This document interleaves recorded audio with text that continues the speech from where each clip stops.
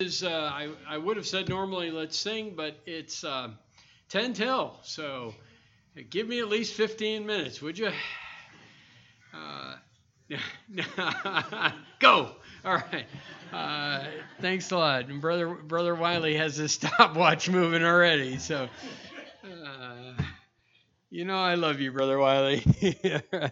Yeah, sometimes. Okay. Psalm 142. And the Bible reminds us that God can meet our needs in the greatest time of trouble. I read an article about something they used to call splashing. Now, I'm not talking about being near a swimming area and having someone throw water on you, all right? But splashing was what they called locker room wars when the Chicago Bears back in the 1990s were actually a pretty decent team, believe it or not. And so let me explain what it was. The smaller defensive backs and the huge defensive linemen engaged in what they called good-natured but weighty battles of intimidation. Well, the defensive backs were really, really small, and the linemen were huge. In fact, one of those guys was Refrigerator Perry. You ever remember that name, William Refrigerator Perry? He weighed 300 pounds. And he was a big guy. Well, here's what would happen. When they got into these verbal assaults, the big guys would try to circle and isolate one of the defensive backs. And if they were able to do that, they called them, by the way, the Brat Pack. If they were able to do that, then they would do something about that, and they'd make them pay a huge price. Now, most of the time, because the defensive backs were faster, they could squirm out, they could escape, there wouldn't be any problem. But one time, defensive back David Tate, who weighed 180 pounds, was splashed. And what I mean by that is they got a hold of him, and Refrigerator Perry jumped on top of him. So that's 300 pounds. And then 270-pound Richard Dent jumped on. And then 275-pound Dan Hampton joined in, and 270-pound Steve McMichael jumped on the top. Do you know what that is? 1,115 pounds of pain. And that's what they called splashing. Now, the article ended. David Tate said this: "It hurts." And then he said, "I don't think they realize how heavy they are."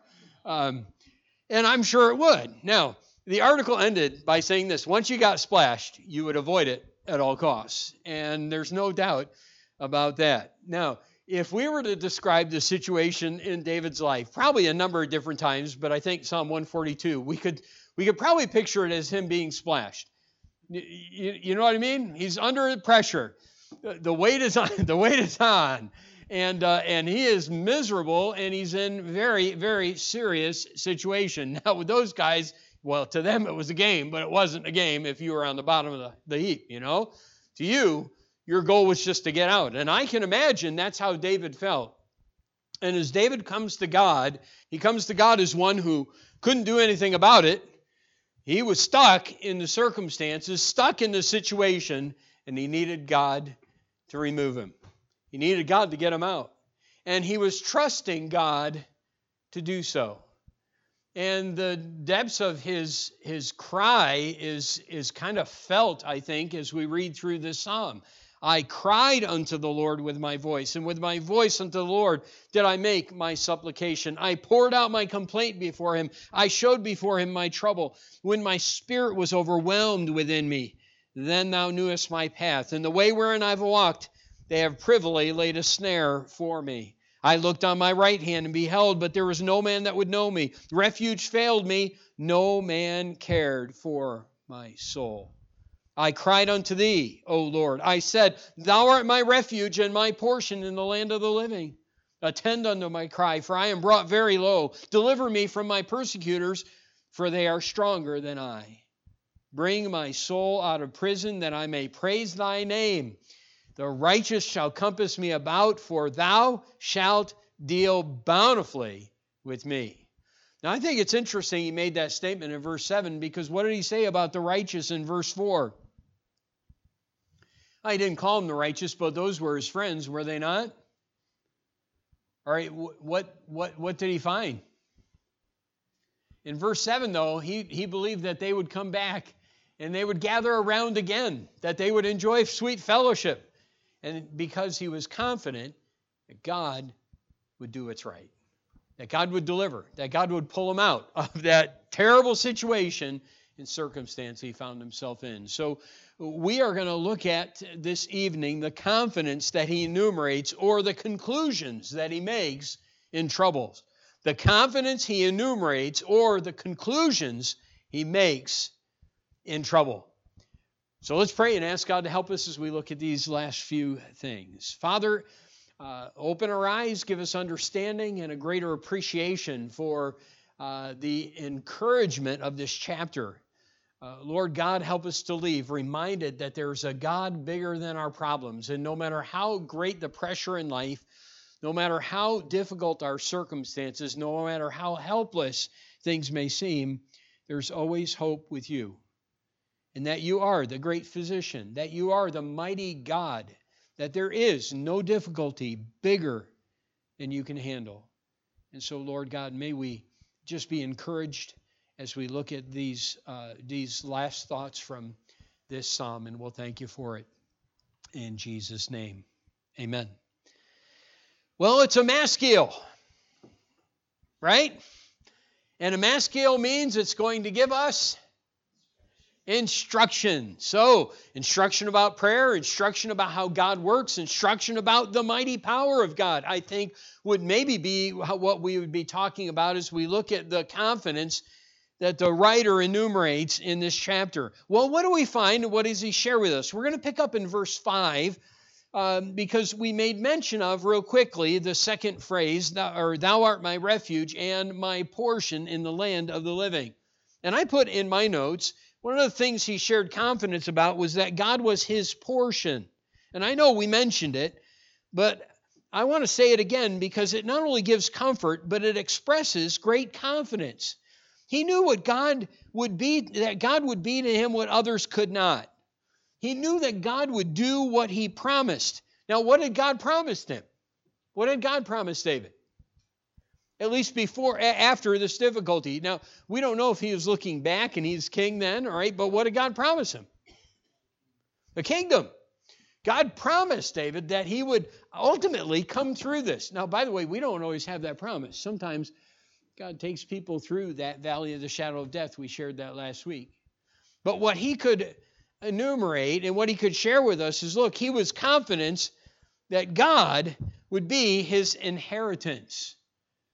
That's what he's saying when he says that you're my portion in the land of the living. If I have no one else, God, I have you. You are my portion. You are what I'm looking for. In fact, you are the one that would satisfy me. That's all I want. I know, God, that you will take care of me. You're who I need, and you're who I want. And that's the kind of confidence you and I need. By the way, that's the kind of focus you and I need. God's my portion. God's my inheritance. God's my provision in the land of the living. You know, if I'm going to make it, it's going to be God. If I'm going to have a kingdom, it's going to be God, David could say. If I'm going to make it through this, it's got to be God. If I'm going to survive the pile-on that's happening, it's got to be God. If I'm going to get through this, God is my portion. He's my inheritance. I'm looking to him. I'm trusting in him. And he's the one I'm counting on because God will take care of it. He's promised that all things will work together for good. That is a claim I can make as a believer today. I don't know what God's end is for my life, but I do know that God will take care of it because God is, we can share my portion. He's my inheritance. I can rely upon the basic promises of Scripture. Now, I can't claim a kingdom. I can't claim I'm going to survive through this because I don't know exactly what God's plan is. Unlike David, who knew he would be a king, unlike David, who had that promise from Samuel with the anointing, this is going to happen. So obviously he can't die, right? Can't. It can't happen that way. We don't have that promise, but we do have many promises in Scripture we can claim to. There are, if you would, a believer's inheritance. Be anxious for nothing. Isn't that one of the believer's inheritance? I don't have to be controlled by my circumstances. The Lord is my portion. God's got things for me. that I can call upon him for and I can count on him to give in difficulty. I may not have the exact promises. It would be nice, wouldn't it, to know that I can't die in this because I'm going to have a kingdom someday. I understand that. But the promises of God are precious nonetheless for New Testament believers as well. And God is our inheritance. If we're going to see those things come to pass, if all things are going to work together for good, it's because God's working and we can trust him to do that and we can look to him. So that was his confidence. God's promises in darkness are wonderful. All things work together for good. He'll never leave us or forsake us. The peace of God that passes all understanding shall keep our hearts and minds. These are just a few of many. My grace is sufficient for thee. My strength is made perfect in weakness. So the power of Christ. A lot of things that we can look to. Notice as well, he shares my plea. Attend unto my cry, for I am brought very low. Deliver me from my persecutors, for they are stronger than I. Now, he was wholly and completely feeble. Now, you ever been there? The end of your rope? Physically? Mentally? Sometimes the mental battles are harder than the physical battles. Especially when you're not sleeping. And you keep waking up, and every time you wake up, you think about your problem. Okay, you never been there? You say, yeah, just about every day. And that's where he found himself, at the end of his rope, physically and mentally. He was feeble. And I think it must have been, if he was looking back, kind of a difficult moment to be reminded that he was totally unable to do anything about the situation. But here's the point of verse 6, that God was strong, that God was able. So God not only has given me promises, and I have an inheritance, God is my portion, but God should be my plea. God, look, you're bigger than this. I'm not. I'm weak. I'm brought very low. Deliver me from my persecutors. They're stronger than I am. But the point is that God was stronger than them. Otherwise, why would you go to him? And I think we mentioned a little bit about that last week, but we just continually need to remind ourselves that greater is he that is in you than he that is in the world. We need to be reminded that the great God of heaven and earth is still on the throne. And if God could change the directions of kings and kingdoms, if God could take Nebuchadnezzar and make him a not just a basket case, but take away his reason and his sanity, and then give it back like that, then is there really anything that's too hard for the Lord? And that is the reminder as he makes his plea. God, your grace is sufficient. Your strength is made perfect in my weakness. And I'm looking to you. I know you can do something about this.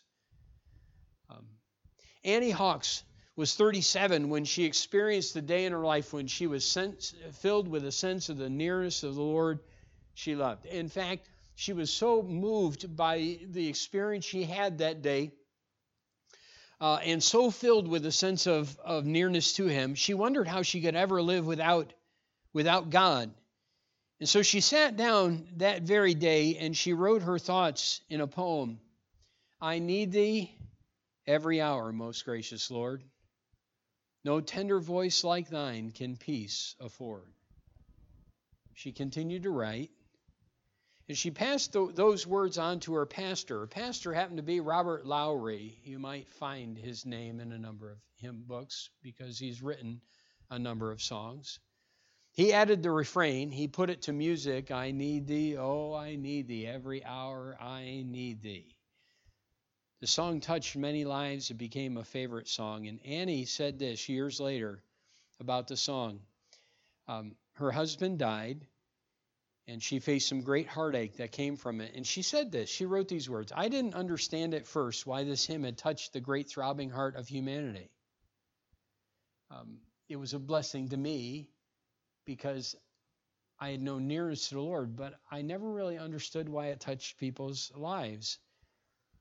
But it was when the shadow fell over my way, the shadow of a great loss, when I lost my husband, that I understood something of the comforting power in the words which I was allowed to give to others in a time that was not difficult, but very sweet. I need thee. Oh, I need thee every hour. I need thee. We need God. He is, just never forget, he's bigger than your problem. And if there's anyone who understood that, it had to be David. We read about how many things he went through. And this was just one of many. Obviously a desperate time, but a great God. Something else, I just put for the third thing, my persecutors. He was being chased, verse 6 says, and those coming after were stronger than he was. And his statement expresses his confidence that men are not bigger than God. And I know we kind of shared this just a moment ago. His situation, I think, the second point was, is not greater than God, but men are not greater than God. And you know, I have to remind myself of that every election, don't you? Seems like, or most elections, most election years. I have to be reminded of that when I see some of the decisions being made and some of the things being said on the political scene in our day. When I see people being persecuted for doing something like refusing to make a cake for a homosexual wedding. I just have to be reminded that the king's heart is in the hand of the Lord. He turneth it whithersoever he will. Situations aren't greater than God. People aren't greater than God. And it's encouraging to me to know that even godless people have no power but that which God gives them. And so I can trust him even when I face persecutions. All that live godly in Christ Jesus will suffer persecution. And I can't help but believe that unless there is a revival in this country, as believers, we're going to face more persecution in the days coming. Maybe very well even in my lifetime. And I don't relish that thought. Does anyone here? Now, I would much rather see a revival, and I believe that's possible because God's greater than men. But if it goes the other way, I still don't have to worry. Encouraging? Absolutely. So he shares about his persecutors that God is bigger than them. Notice in verse 7, my prison, bring my soul out of prison. You know, God could take him out of that. You don't have to be in a cell to be in prison, by the way. You can be in prison by your circumstances. You can feel all alone, even though you have someone right there by your side. Maybe even someone you can share things with, but they still don't, they still can't meet your need. I've heard testimony a couple different times. George Evans was one. I've heard a few different men who have suffered for Jesus Christ in imprisonment. George Evans was in Russia, and because he was a preacher of the gospel, was thrown in prison before the wall was broken down. By the way, communism isn't dead. We say that all the time, but you need to know that. It's not dead. There is a greater threat in the Muslim faith, but anyway, that's another story for another time. But the truth of the matter is he was in prison, but you know, he said there were many times where he slept real well, even though he had been tortured.